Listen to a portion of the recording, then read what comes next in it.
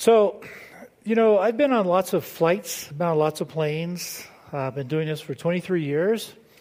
And I mentioned a few weeks ago that I can tell the quality of the trip by how much conflict there is on the way. In other words, how Satan gets involved. I'm not going to tell you everything. I'm going to post it on social media. You can read it there. But this trip by far was significantly more than any other trip. I'll just give you one story. So coming back, we flew 27,000 miles between here and Nepal, Mozambique, South Africa, and back. And so I'm on my last flight at London, getting ready to come home, exhausted. And we're all on the plane, all settled in, ready to go. I'm laying back to go to sleep. And the captain gets on and he says, there are some days I would just rather be at home enjoying a gin and tonic. You don't ever want to hear that. And he said, this is one of those days, but I'm unfortunately the bearer of bad news, and more bad news. He said, our plane has a hole in it. We're not going anywhere. It has been removed from service. And apparently they pulled the ladder underneath to hook up the electricity. And when people got on board, the plane came down on top of the ladder and punched a hole in it. Well, it's one of the new ones, so it's that special metal that they just can't, they have to make it. So he said, so that's the bad news, but it gets worse from there. In England, since we boarded the plane, you're technically now international, so you can't get off the plane. So until Border Patrol comes, and they're going to have to check every person off and on. So we're going to sit here for a couple hours while they figure out what to do. And also, they're going to look for another plane for us. It's late in the day. So a little bit later, he gets back on. He said, okay, we're getting ready to disembark, most of you. He said, here's how it's going to work. We're going to let business class and first class go first. And then, here's more bad news. We do have another plane, but it's a little smaller than this one. So economy can't get off until 32 of you have agreed that you're not getting on this flight. So Border Patrol is not going to let you go back into the airport until the 32 of you have identified yourself. You go first, and they process you, and then the rest of you go to the next gate. So it's like, wow. I just want to get home. So that's the way the flight went. That's the way the whole trip went. And there's a whole lot more stories than that on this trip. I got to see my friend. And she can't really do anything anymore. She can breathe. For those of you that don't know, she has ALS. And she's down to the final time. She can still breathe. That'll probably go next. And she can use her eyes. So I walked in. As soon as she saw me, her eyes filled with tears. So did mine. And I sat down and I said, you know who I am, right? She shook her head. And I go, okay, good. You're still in there. Just wanted to make sure. So I held her hand several times throughout the 2 days I was there. I said, can you feel this? Good. So when I got ready to leave, I said, just like I say every time I leave, Lord willing, I will see you next year. And that's really true. And if not, whichever one of us goes first, the other one will catch up real soon. And she started to cry, and so did I. So I will be surprised if I see her again. I hope I do. On this earth. Okay, so Lent number 3. This is the third Sunday of Lent. Why do we do Lent? Remember why? We do Lent because we really want to spend that time preparing us for the cross, preparing us for the death, burial, resurrection, and the celebration on Resurrection Sunday, Easter, when we get to jump up and down and say, He did it. This is wonderful. He has risen. So this period of Lent is preparing us. And so we're still in a series, A House That God Built. That's a series that we're in. We're looking at what this house that Leviticus talked about, that the Spirit's now building, what does it look like? And so we've been figuring that out. So we're taking a little detour during Lent to look at the covenants. Because I've said the covenants in Scripture, believe it or not, they are the pathway, if you will. Picture this. Picture a dark world, and all of a sudden you have a light guiding you. And that's what the covenants do. The covenants lay the pathway, the journey, if you will. David talks about that in Psalm 119. Let's put Psalm 119 up there.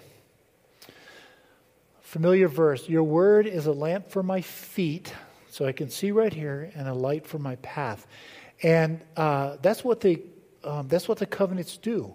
Okay, The covenant, remember what a covenant is. It's a treaty or an agreement between two people. The particular covenant we have in Scripture is called a disparity covenant. Okay? You have a parity covenant like a husband and wife, and you have a disparity covenant where you have two different people. One is in charge or above the other one in power. And in this case, so it'd be like a king and a servant or a slave or something. We have God and us. And so the disparity covenants are all alike. God chooses the partner to the covenant. We don't have that choice. He declares the terms of the covenant. He determines the consequences of obedience or failure. He identifies the sign, and each covenant has a sign. So the covenant is described throughout Scripture by God as, this is my covenant, not our covenant. I make the covenant, and your only choice is to accept it or reject it. Now, these covenants, this pattern that we see, this scheme, is all throughout the ancient world. This was nothing new to the Israelites or to these people in the Bible. It was very common in the ancient world. But what's different about the covenants in Scripture is that they dominate the theology. They dominate the entire narrative, the story, if you will. The covenants lay out the theology of where God is going. So if you look at the covenants, you begin to see what grace and love and mercy looks like in this world. Okay? So you may remember, it's interesting that a lot of scholarship today looks at the Adam and Eve story as mythological. I don't. I actually look at it as a story that's communicating a very genuine and real fact. It lays out the groundwork for how everything functions in the cosmos. So 2 weeks ago we called that the cosmos, the covenant of the cosmos, where you have God, okay, He's the sovereign one, and then He has two groups of people that are going to respond to Him. One is creation. Yes, creation has a responsibility, and He assigns that responsibility.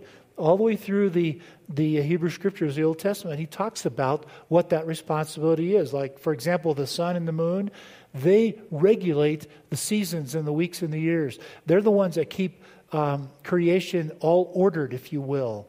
Then on the other side, the other group is the earth and the inhabitants of the earth. And those two groups they're in a symbiotic relationship with one another. So we can't live without the earth. It's where we get our food from. Okay? And by the same token, the earth can't survive without us. It can't perform its function without us. Because how on earth would it grow enough food? We have to cultivate it. So therefore, God entered into a covenant with Adam, the first human, and Eve, to show what that's going to look like and how to cultivate that. So He lays down the grounds of this covenant, if you will. The purpose of this very first covenant was to create, and I do believe in creation, okay? I'm not going to talk about how He did it. Maybe He did it through evolution. I don't know the answer to that. My area is theology, not geology. Go ask a science person, they'll tell you that. But He has all of these pieces that are interworking together for a reason, because the creation was designed to function precisely as He had intended it, and therefore it would display His glory. To whom? Us. I've said many times that creation serves several vital roles. One is that we get to enjoy it. It's our playground. It was made for us. We are to take care of it. That's why I've said environmentalism should be one of our core tenets, because this is a gift from the Lord. Well, the other thing it's designed to do is reveal the glory of the Lord. Psalm 119, it shouts the glory of the Lord. And so it's there to show us that we're not alone. Okay? Yeah, we do live by faith, but more than faith, God didn't leave us alone. He gives us plenty of evidence to get to this place. So today, we're going to take a look at a specific element within that where He refined the covenant even more, and that's with Adam. You see, Adam was His representative and therefore His deputy, His vice regent, as you will, and his assignment was real simple: to govern the creation. That was his job, to govern the creation. He had administrative duties to promote the well-being of the earth. Don't forget that, of the earth. Okay? Yes, I believe in environmentalism. Having traveled many times around the world, I love our country and its environmental policies. This is a clean place to live. Okay? Most of the countries you go to, I can't even drink the water. All right? I wouldn't want to. And this is wonderful. So that was his job, was to take care of the earth and all the living creatures. And we're going to see that changes today with another part of the covenant. So, you know the story? What was lost in the original covenant? Well, before we tell you what was lost, let me tell you how the covenant in our version disagrees with all of the ancient creation narratives. There's so many ways to look at the differences, but there's a real important one when it comes to Adam and Eve. Let's remind us ourselves, let's remember what the responsibility was. Genesis 1:26. Then God said, let us make mankind humans in our image, in our likeness. This is talking about Adam and Eve, so that they may rule over the fish in the sea, the birds in the sky, the livestock, all the wild animals, over all the creatures that move along the ground. So God made mankind in his own image. Okay? I think there's another one, isn't there? Is there another slide to it? Or did I forget the... Oh, it is? Oh, I can't read. Remember, I'm tired. So if I fall asleep, apparently that's what most of you do. In the image of God, he created them. Male and female created them. God blessed them and said to them, be fruitful, increase in number, fill the earth, subdue it.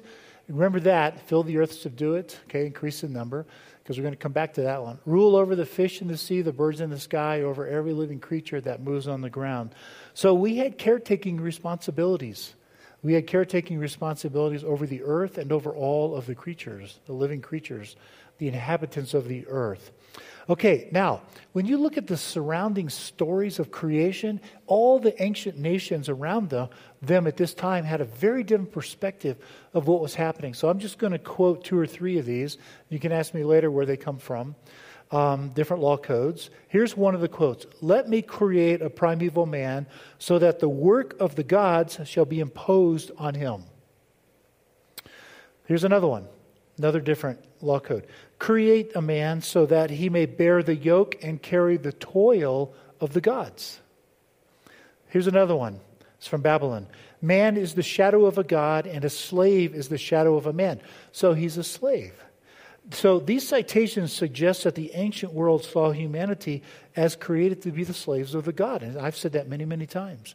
What a surprise. Our God steps in and says, no, I don't want you to be a slave. We're vice regents. I'm going to give you responsibility. I'm going to make this whole creation, and I want you to take care of it. I mean, what an honor. So right from the beginning, you see dignity with us. Okay, God built us with dignity and responsibility, not enslavement.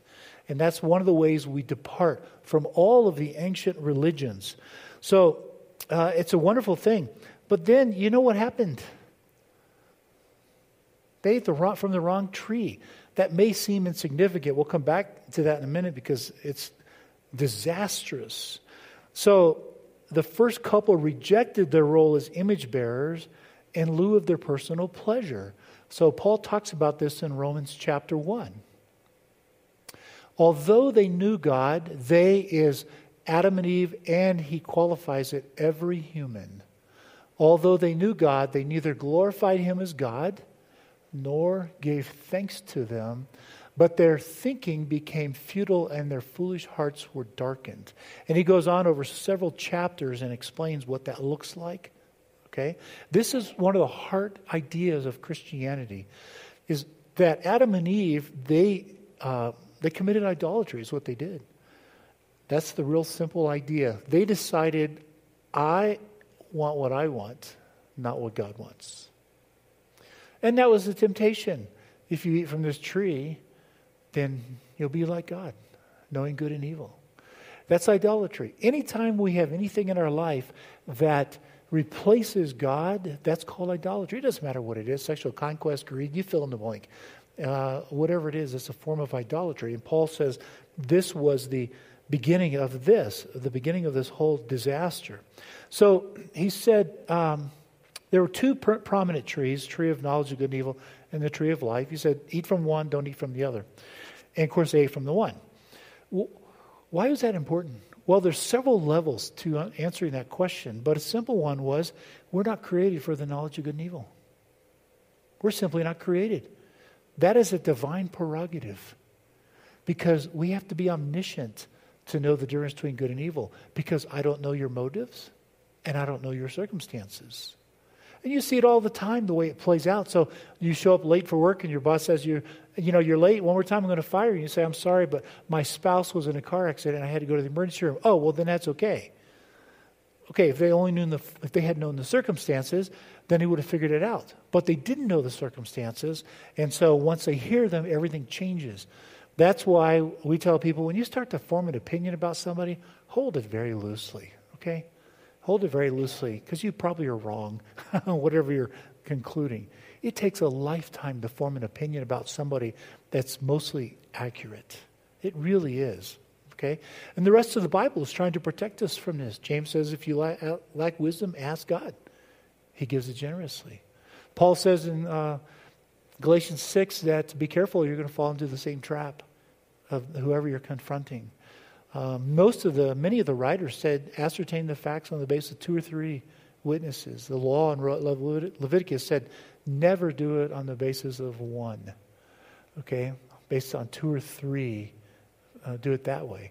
And so God's still trying to protect us from this. So, parents, you come back from vacation, taking your kids away, what's your thought?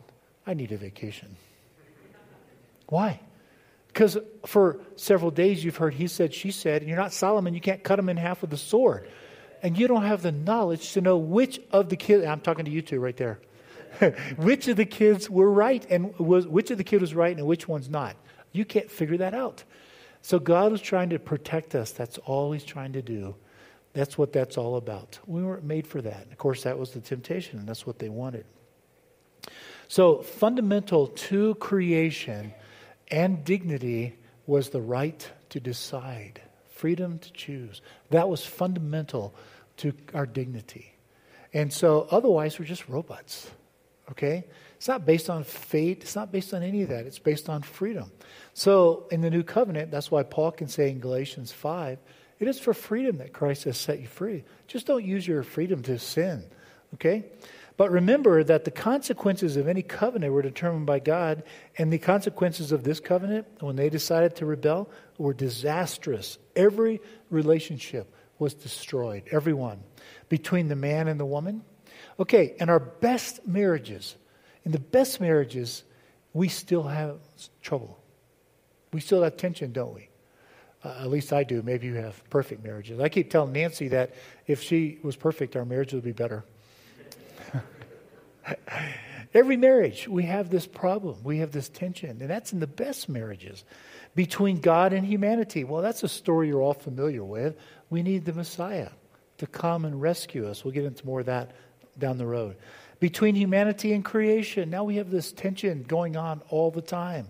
Paul says in Romans 8 that God subjected this creation to frustration because of us. And I'll show you why in a minute. That's actually a statement of grace. Okay? Between God and creation, the whole relationship is messed up. And between the woman and her offspring. And that's all captured by the curse. So what God did after Adam, he rejected the covenant by deciding to disobey the terms of the agreement. Do this, not this, so he did this. That means he rejected the covenant. Remember, the only option we have is to obey or disobey.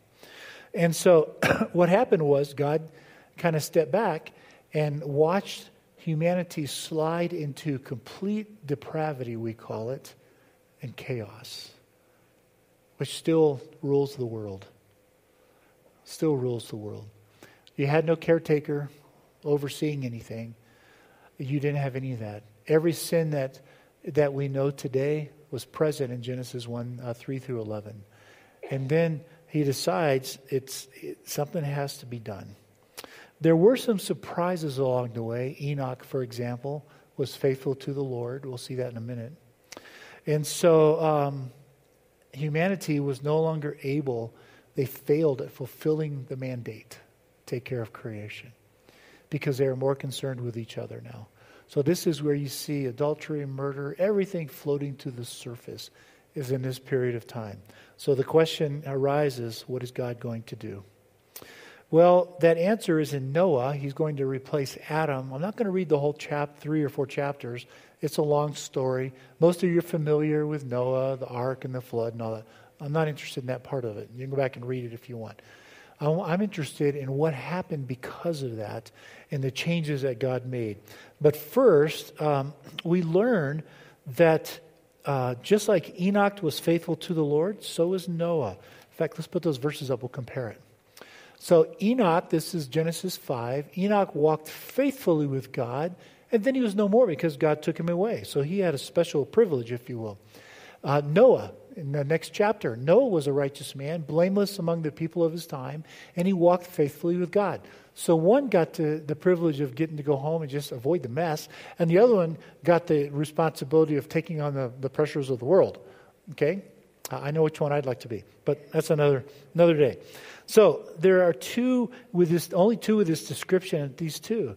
So along comes Noah, a man who finds favor with God, who he shows him grace, because somewhere in the middle of this mess, he didn't mess up. Somewhere in the middle, he remained faithful, and God chose him because of that.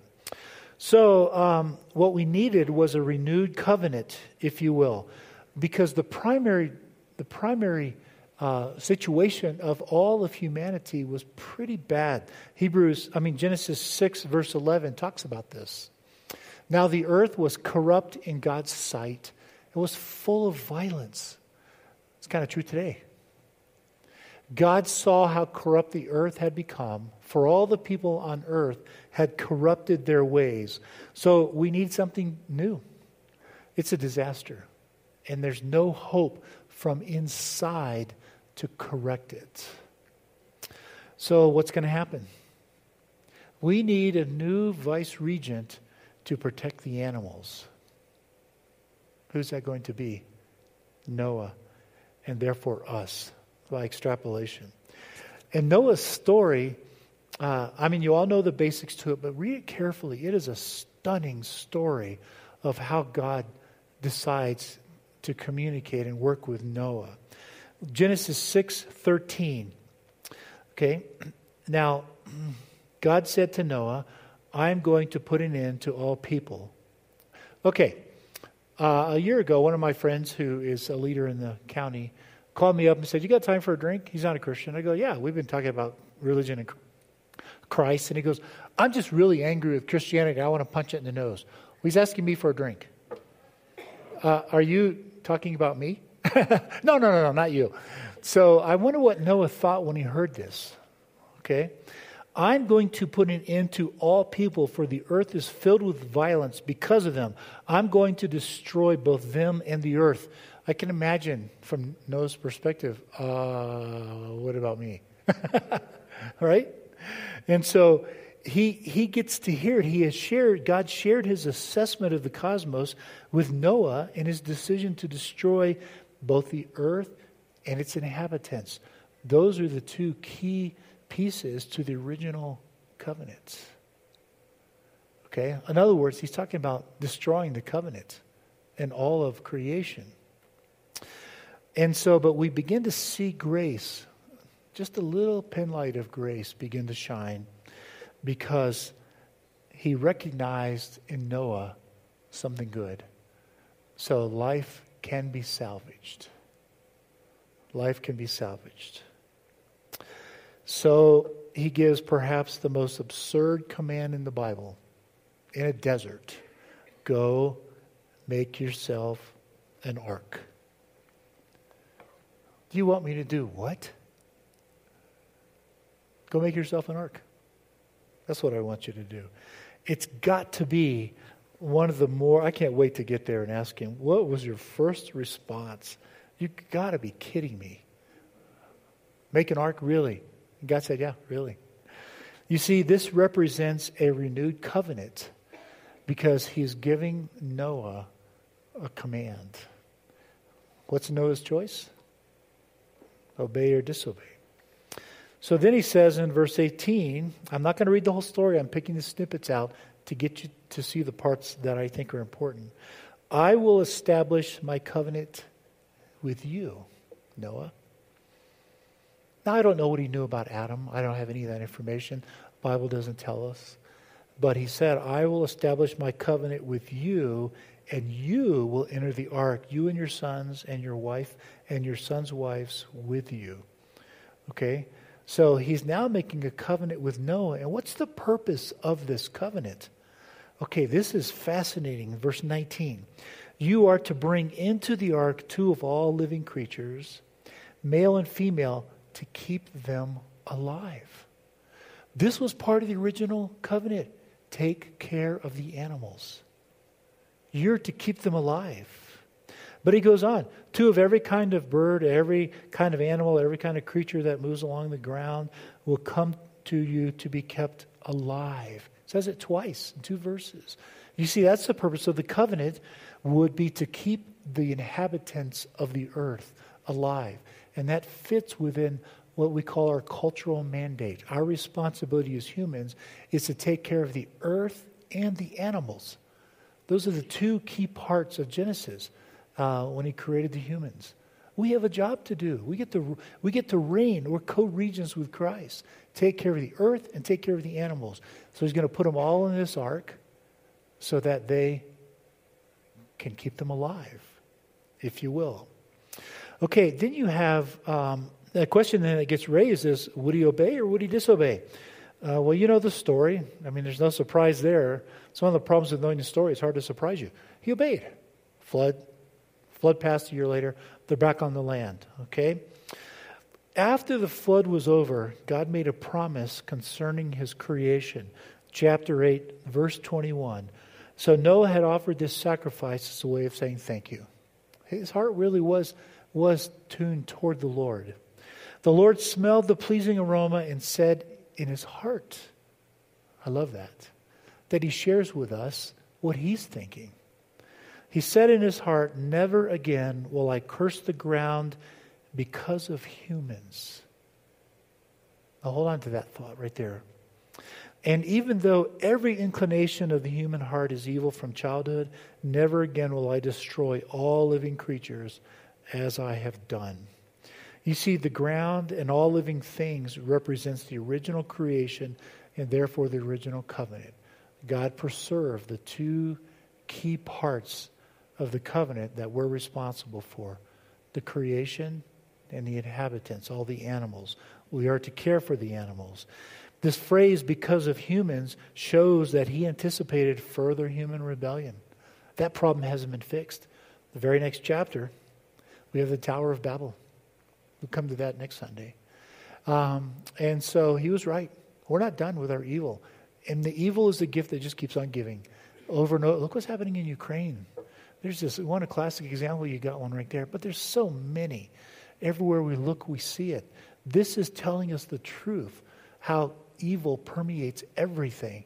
And so what God is doing right now is he did something to preserve life so that he can continue the relationship and do some further things down the road.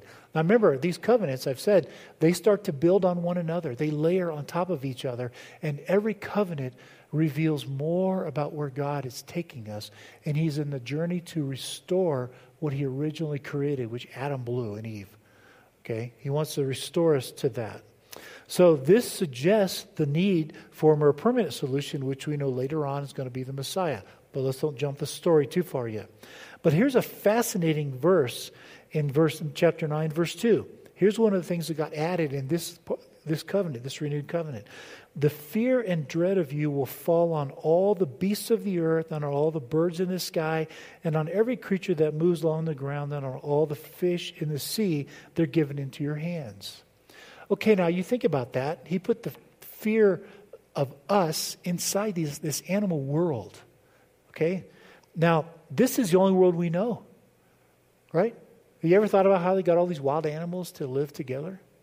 I mean, how do you get a lion to live with a lamb and an ark? Well, up until now, the animals have been tame. In fact, when you read this story of Moses carefully with the ark, the animals came to him. They're tame. They're almost like pets. They come to him, but now God does something incredible. He puts within the animal kingdom terror and fear of us. Why on earth would God do that? You know what I think? To protect the animals. It's an act of grace. Look what we have right now. We have poachers. We have all kinds of, we have the ability, because of our thinking, to destroy the animal kingdom on our own. I'm so grateful that we have watch groups out there that talk about animals that are going extinct, so we put in place something to protect them. And then we see them start to replenish again. All around the world, we have no problem killing animals. And so I think God put this fear in them for their protection. He just divided the two realms, humans and animals. And they run from us now. So it's a natural instinct. Well, there's a lot of other issues that come with that, but at the very heart of it is that you have this. That's why I said in Romans 8, when he says he subjected the creation to frustration, here's an example of it right here. It's for grace to protect the animal kingdom, because we know how to destroy them. We do. It is very easy for us to do. So Noah becomes the new royal guardian, if you will, the new governor, a second Adam. He becomes the new vice regent, but this time he obeys. Not like Adam and Eve. So here are the covenant stipulations that God put in place. Remember, we don't have any say over it. We can only agree or disagree. So here's what God committed to. Number one, God would never again destroy the earth and its inhabitants. Okay? Number two, he would now assist us in fulfilling our job. And starting in Noah and going forward, as we see creation, as we see humanity develop, we begin to do what he wanted us to do. We have the EPA. No matter what you think about it, we still have a pretty clean country. Okay? We have watch groups over animals. And so we have these groups that are enabling us to fulfill our mandate to take care of the earth and the creation. But now he helps us to do that. Putting fear in the animals is one of the ways to do that, so we're not just going to slaughter them. By the way, if you've never done this, I'd encourage you to talk to the Roblins here. They do a lot with horses, and he has taught me so much about how we can connect, which restores part of the curse. Many of you have pets, and you have just a small glimmer of what God intended and where we're headed one day. But Craig told me the story of horses and how they emotionally connect with these horses, and I got to go out and watch it happen. I was raised on the ocean. I don't know anything about these big critters that I want nothing to do with, and we got to see it happen. I got to watch it happen. Nancy and I, on our honeymoon, she wanted to ride horses. I'd never even been around a horse. So we go to this place where you can ride horses. And the lady said, "Have you ever ridden horses?" I go, "Nope." And she goes, "So you're not very interested in that?" I go, "Nope." And she goes, "Why not?" I said, "Look at the size of that thing. I have no idea what to do with it." She goes, "Got it. I'll be right back." She drags this horse out. She goes, "This horse is just for you." Horse's name is Muffins. I said, "Perfect. What do I do?" "Climb on." "How do I do that?"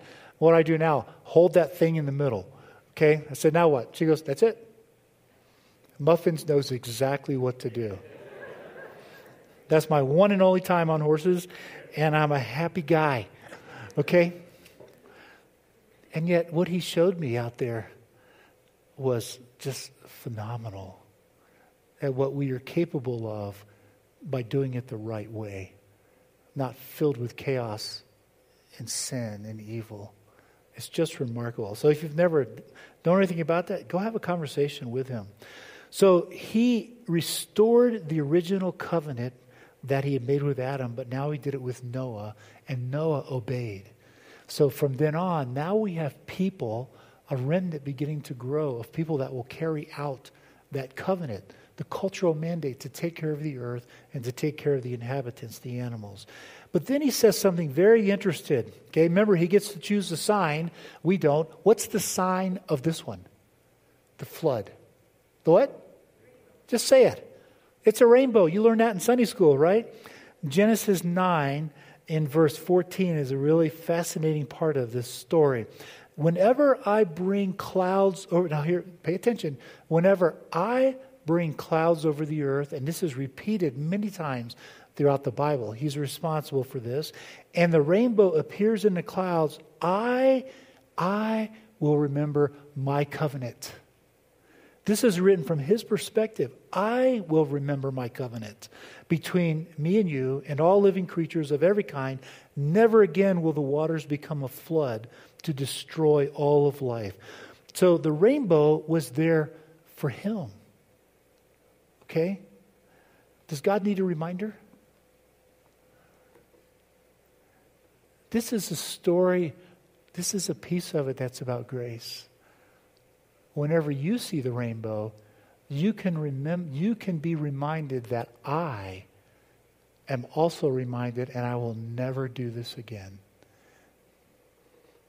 Sin is going to continue on. Destruction is going to continue to happen.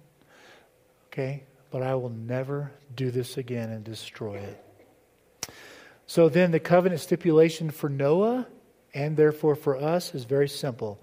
Verse 1, be fruitful, increase in number, and fill the earth. Okay?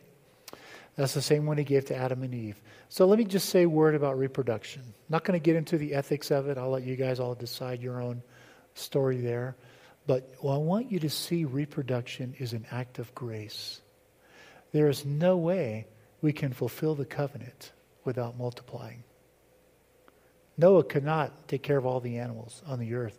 He needed a whole bunch of people to do that. And that comes in the form of social structures all around the world. Okay? In Nepal, when I was there 3 years ago, they had put in place rules that you couldn't burn your trash. It's against the law now, things like that. And my students, most of them for the first time in their lives, got to see the stars. They had never seen the stars. The pollution was so bad. So, reproduction is an act of grace. Okay? But then he gives us one more command in verse 4. You must not eat meat that has its lifeblood still in it. It's the first time we see that command. It's repeated in the law. Animals have dignity. And so you can't kill an animal and drink the blood. So he's beginning to do it. So here's what he's done. He has separated the realms and created tension between all of them so that we will survive. If he hadn't done that, we probably would have destroyed the animal kingdom. So now there's tension everywhere we turn, and that's what we're used to keep this earth sustainable. Sustainable is nothing new. That's what God's doing in this covenant right here, is making it so that we can all exist at the same time. Okay? Now, this does not answer many of the other problems that are created by the fall. That's going to come in successive covenants. He's going to very slowly open the doors to what his plan is and his grace and his love for us, so we can see in a very real way how much he loves us, that he didn't give up, and he wants to restore, in a sense, Eden, but something better than Eden. So these covenants are the light down the pathway through the Bible that show us what he's doing. Show us his love and his grace. And so some of the things we see today that we don't like, they're there on purpose to keep us in tension and therefore alive. Okay? It's a wonderful covenant. Let's go back and read the story, but read the details. Father, thank you. Thank you for sending us your Son, but thank you also, Lord, for not just scrapping the whole thing and starting over again, but for finding one of the most creative, ingenious ways to navigate it that we don't find in any other religion. Thank you. Because it shows us very steadily how much you love us by revealing to us your grace and taking and not forgetting us. Thank you. In Jesus' name, amen.